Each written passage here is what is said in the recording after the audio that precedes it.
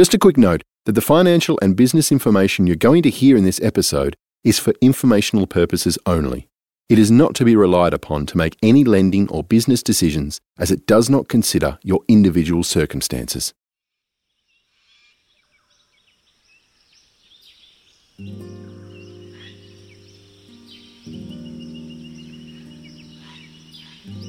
When we first came and checked out this place, we had been on so many farms. We'd traveled from the Queensland border down to Bega looking for a farm. 18 months we looked for a farm. In 2012, Carissa Wolf and her partner Karen were shopping around for a dairy farm. They knew they wanted something coastal, in an area with high rainfall and infrastructure that would guarantee regular cash flow. With ambitious criteria like that, they knew it would mean making compromises. So we expected that we were going to be milking in a 6 walk-through that was being held together with baling twine, honestly, and just overgrown. That's what we had pictured. But this farm has amazing infrastructure. The dairy itself is actually infrastructurally suitable for a 250 cow dairy. So it's like milking in a dream. And even now, 7 years in, I'll look out the window and what goes through my mind is the cattle on 1,000 hills. I feel like we ended up with a fairy tale.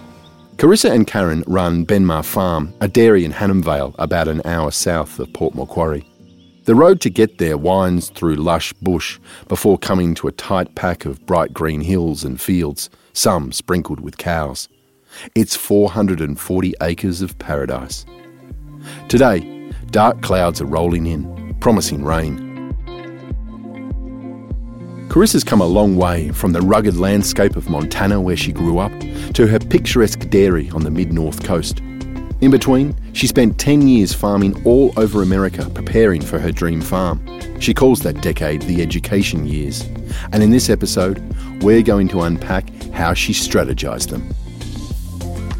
I'm Sam Loy, and you're listening to Propagate, a podcast devoted to young farmers and fishers. This season is for aspiring farmers who aren't inheriting a farm. We're exploring different pathways to ownership and chatting to farmers going their own way. My name is Carissa Wolf. I'm an organic dairy farmer on the mid-north coast. So my background isn't in dairy. I grew up in the mountains. I'm originally from Montana on the Canadian border, and we traveled a lot. I was raised on Indian reservations as well, but my grandfather had a beef cattle ranch in California, and my dad says cows are in the blood, so once it woke up, it woke up.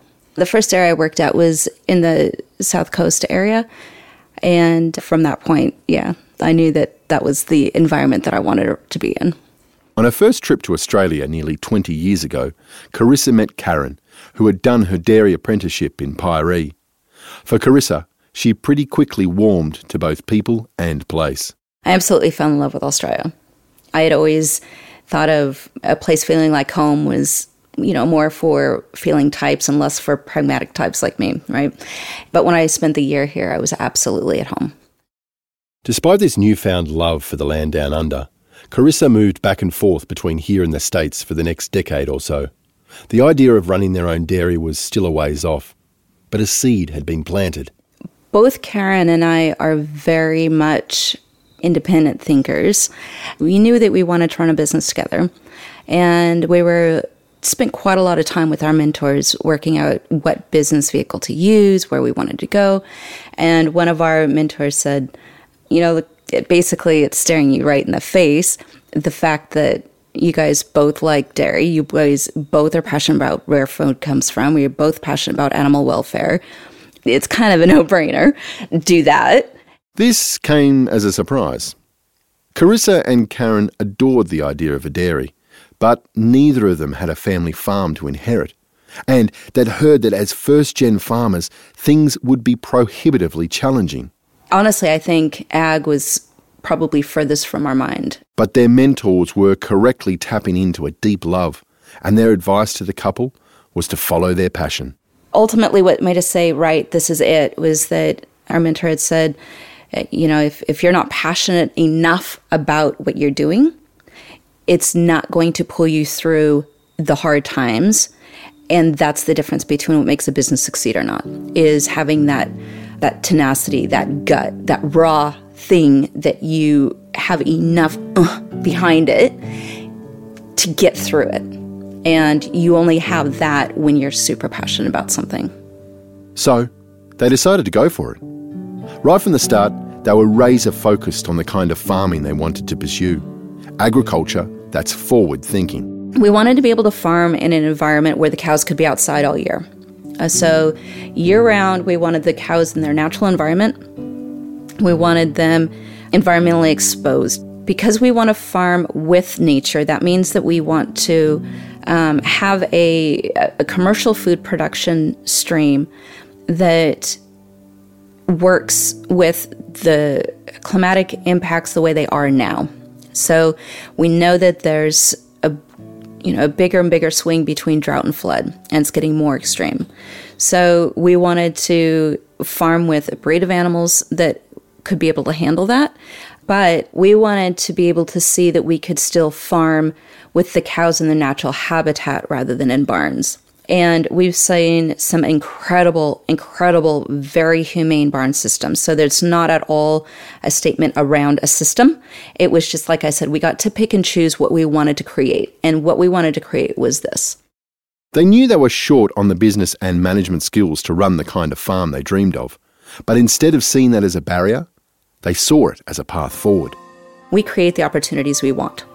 So if we want to succeed, then that means we get to create the situation to allow us to succeed. During one of their stints in America, Carissa and Karen made a plan. They were going to work on as many farms as possible, learn as much as their brains would handle, and absorb everything they could about running a farm. Then they would take all that experience and knowledge back to Australia and buy a dairy. Pack the tool bag, so to speak, in terms of how to succeed, not just as a first-generation farmer, not just as a startup business, but then specifically in dairy, and make it something that we could succeed at in general, as well as being our business vehicle. And so we worked with dairies from 40 cows to 5,000 cows. So we took what skills we had, and we built a business around providing those skills. And then we specifically use those skills to position us on multiple farms over the long term. Carissa and Karen were in the midst of their education years. And a big part of this was building and developing their skills across the whole spectrum of what they needed to successfully run a dairy farm of their own. So what kind of information would we need to really ensure that success? Knowing that we're coming into it without it being an inherited farm, that means, we don't have a shed full of nuts and bolts that we can go out and pull from, right? And because we're a startup farm, because we're bootstrapping, right? So if you're in that kind of a mindset, we really had to be able to know that if something broke down mechanically, we could do it ourselves.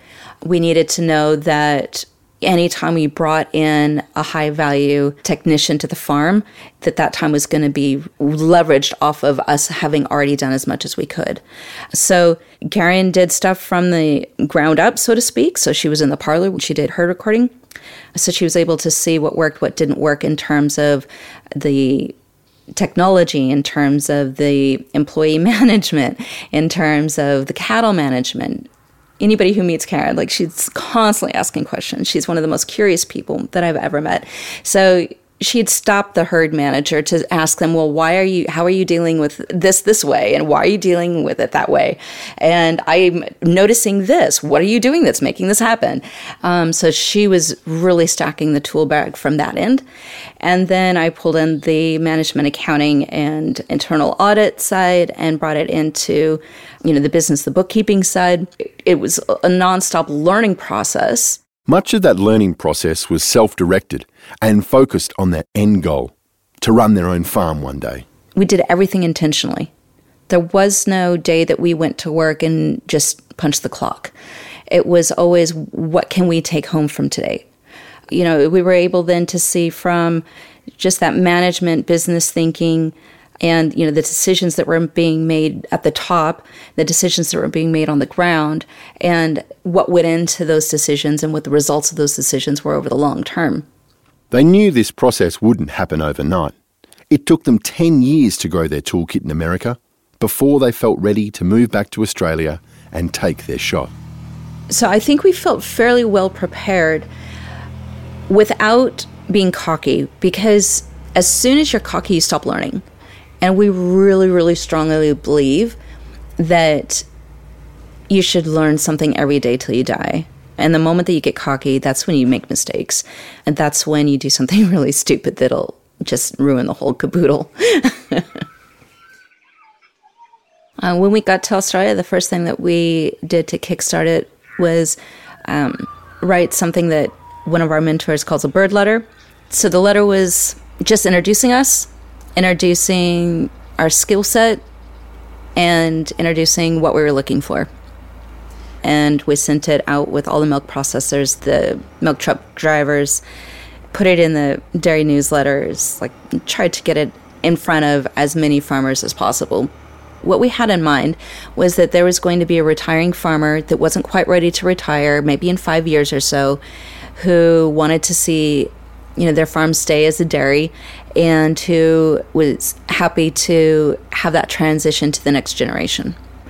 We were really open to whatever the situation was that the exiting farmer needed. So we were happy to share farm, we were happy to lease, we were happy to enter into an equity partnership, we were happy to, buy the farm off of them, giving them monthly cash flow so that they could go and do what they wanted to do. We were happy to give them, allow them to stay in their own home until they were ready to leave. We were completely open as to what it might look like. And I think that ended up working against us, because since we were so open to any situation, the pushback that we got was, you've got to be kidding. That's got obviously too good to be true. Carissa and Karen realised they needed to balance being flexible with being focused. They kept shopping their skills and promoting their goals around, and eventually crossed paths with an opportunity. A farmer was exiting a long lease, and he was looking for someone to take over. It was a property of bright green hills and fields, 440 acres of paradise. But despite their flexibility and openness to work with any situation, this scenario required a bit of a reframe. So the reframe was really that where we thought that it was going to be a joint team win-win journey with the exiting farmer, it's just us on our own, which is fine. It's worked out fine, but I think that was the reframe. In America, they had sat on the sidelines of loads of farming negotiations, watching and absorbing, studying what mattered to one party and what was a deal breaker for the other. Learning how to have those conversations was invaluable when it became their turn to negotiate a lease. And so with the lease that we have, we took over an exiting lease. Rather than renegotiating the lease then, we let that lease run out so that way we'd had a chance to create a relationship with the owner. We had gotten to know each other, built trust. He knows what kind of people we are. We know what kind of landlord he is.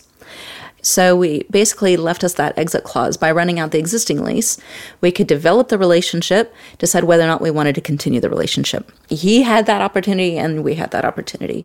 Those first 3 years were a trial period for that business relationship, and Carissa and Karen used the time strategically. So the kinds of traits that we wanted to display, in other words, the kind of leaseholders that we want to be, is really around respecting the fact that what we put into the land is what we get out. The classic thing that we hear in this area in Australia is that a leasee didn't work because they just, mined the soil. A leasee didn't work because they didn't do any repairs on the farm. They just ran it to the ground and then left. So that's the kind of thing that we hear, and that was the kind of thing that we didn't want to be. So that period of time allowed us to prove that we were going to fertilize. We were going to put in our own blood, sweat, and tears as if this was our own farm, and that we weren't going to be pestering, the landlord for every little thing that might break. The fact that we were in this for the long haul, so that tenacity, that patience, that perseverance, those are all traits along with being willing to invest in somebody else's capital. I like that. I mean, and I say that with air quotes because that's what we're always told is, oh, well, why are you leasing? Because you're investing in somebody else's capital. And we don't think that way. That's not how we're approaching this. We're approaching this as a business, and this is a commercial lease. By the end of that 3-year trial period, Carissa and Karen thought the business relationship was a success, and so they negotiated another 5 years. We used the Dairy Australia lease framework that Dairy Australia put out, and so we used that template, customized it to meet the landlord's needs and our needs, and crafted it to be a 5-on-5.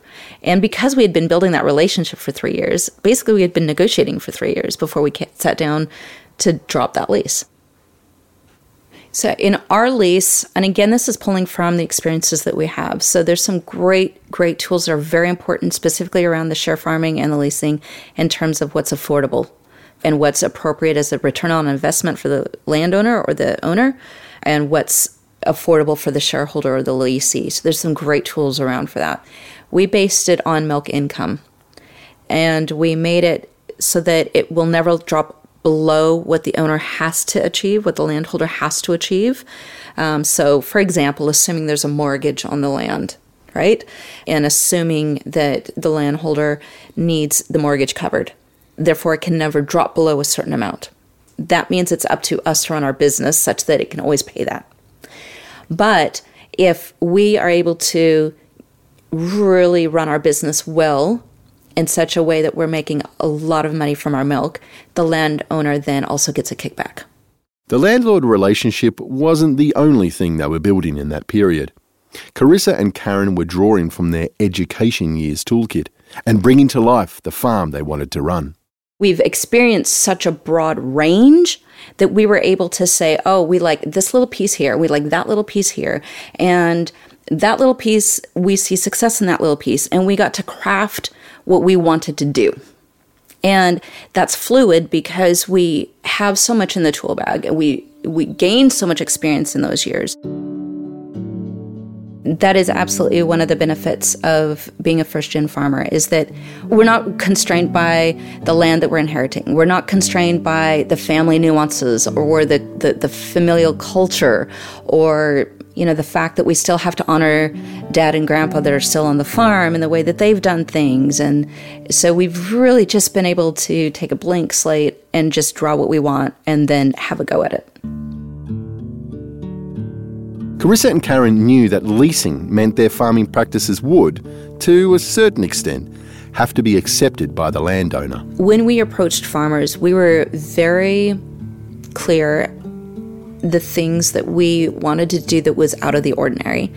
We explained what we were going to be doing and why, because we needed them to feel safe with it. And with this particular landowner, it didn't seem to faze him. Basically, if the rent's covered and if we don't pester him, all good. There's alignment of values, not that we have the same values. And I think that's the important thing, because you don't have to believe the same thing that we do, or you don't have to, in that relationship between the owner or landowner and the share farmer or the leasee, it's not like you guys have to have the same philosophy, but you absolutely have to be in alignment. That's the difference. The conversation of owning the farm has never formally been discussed, but we've indicated to the owner that we see this farm as our farm. I mean, not in terms of not their farm, but in terms of our loyalty to it. Again, it's never been formally discussed, but in the same way that we refer to what we're putting into the farm and the loyalty that we feel for this farm, they've also indicated that when they do sell it, that they would like for it to go to us. What is formally in place is that in our lease agreement, should they decide to sell the farm, we have first right of refusal on the farm. That means that we have the first opportunity to purchase the farm, and if we don't want the farm, then they can tender for a different owner. The alternative path is that we are always, again, seeding the bed of opportunity, always.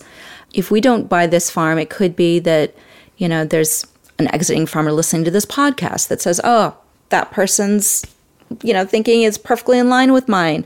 And, they have 7 years left and that's my time frame. I mean, and this is the thing, is that life is fluid. And part of being adaptable is allowing that fluidity. And part of seeding opportunity is not saying the outcome looks exactly like ABC. It's about being very, very clear about what we want, very, very clear about what a quality of life looks like, and very, very clear about the kinds of relationships we want around us. And as long as we stay very defined in those and stay very soft and open in terms of opportunity and keep doing things that creates the possibility for an opportunity to develop, then where we're meant to be is what's going to happen. And if that means being this farm, it will be. But if it means, on a farm 300 Ks from here, then that's what it's going to be.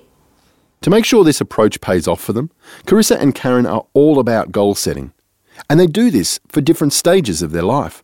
So that picture of whether it's 5 years, 10 years, 15, retirement, the close of your life, but it could be, when the kids leave school, it could be, it doesn't have to have a year against it. It's those time periods where there's a natural close and opening of a chapter, right? Where do we want to be for that natural close and opening? So in business terms, an exit strategy, right? What does an exit strategy look like? But what do we want to be resourced for the next chapter? Because the exit doesn't mean final over. It just means it's a transition. So whether that's age-based, like a retirement age, or physically based, dairy farming is very, very physical, so it wears your body out a lot faster than other jobs. So whatever thing it is that we've determined is a transition point, what does that look like? So being really, really clear and always written down. Always, always, always written down. Carissa and Karen learned a lot of this stuff from their mentors, who pointed them to workshops and training that enabled them to articulate what their goals and ambitions were. I can't speak highly enough about having mentors. They're coming at it from the end of their business life cycle. They're in a position where they want to give back. They want to see people succeed. And the amount of information that they give just in the way they direct the way you think is what changes things. From emigrating to Australia to pursuing her dream farm off her own steam, Carissa has always been one to go her own way. It's a fact also evident in her mindset, where she'd prefer to ignore the obvious barriers and approach the pathway to farm ownership with a bit of planning, a sprinkle of passion, and a big dose of creativity. If I look at barriers, it's easy to say, oh, barriers lack of money. But that's not actually the answer at all. It's like the very most simplistic, empty answer that you could come up with, and I hear it all the time and it frustrates me. Because we're not inheriting or marrying into it, that means that somehow we have to be able to achieve management of land that is suitable for commercial production. And because the value of that land and needing 40% down if we were going to purchase it, which you're looking at least $2 million for a dairy. So that's absolutely a barrier. Then that means, well, what alternatives to that? And that means whether it's share farming, leasing, the equity partnerships in general, any of those different ways where the exiting farmer is willing to craft with the oncoming farmer a way to hand it over. If we think about it differently, we can find a way around whether or not I can go to the bank for a loan for a $2 million dairy property, right? If we change our mindset and we start thinking in terms of how can all the humans in this exchange win? And if we change the mindset to it doesn't have to be only one way. How can we craft something that is going to benefit everybody? It means that we can be as creative as we want. And there are no rules around what it needs to look like. There are none, which means money is not the barrier. don't get me wrong, when it's the middle of drought and you need another load of hay, obviously it's cash bringing that in. But even there, it's the relationships created along the way that allow you to, pay your cows off with terms, or work with the farmer that's willing to take part payment now and part payment when it rains. I mean, all those are relationship answers. They're not a dollar figure answer, right? So I'm not saying that we don't need money, and I'm not saying money's not critical to running a business. What I'm saying is that the relationship is what drives that. And I feel like our journey is a testament to that.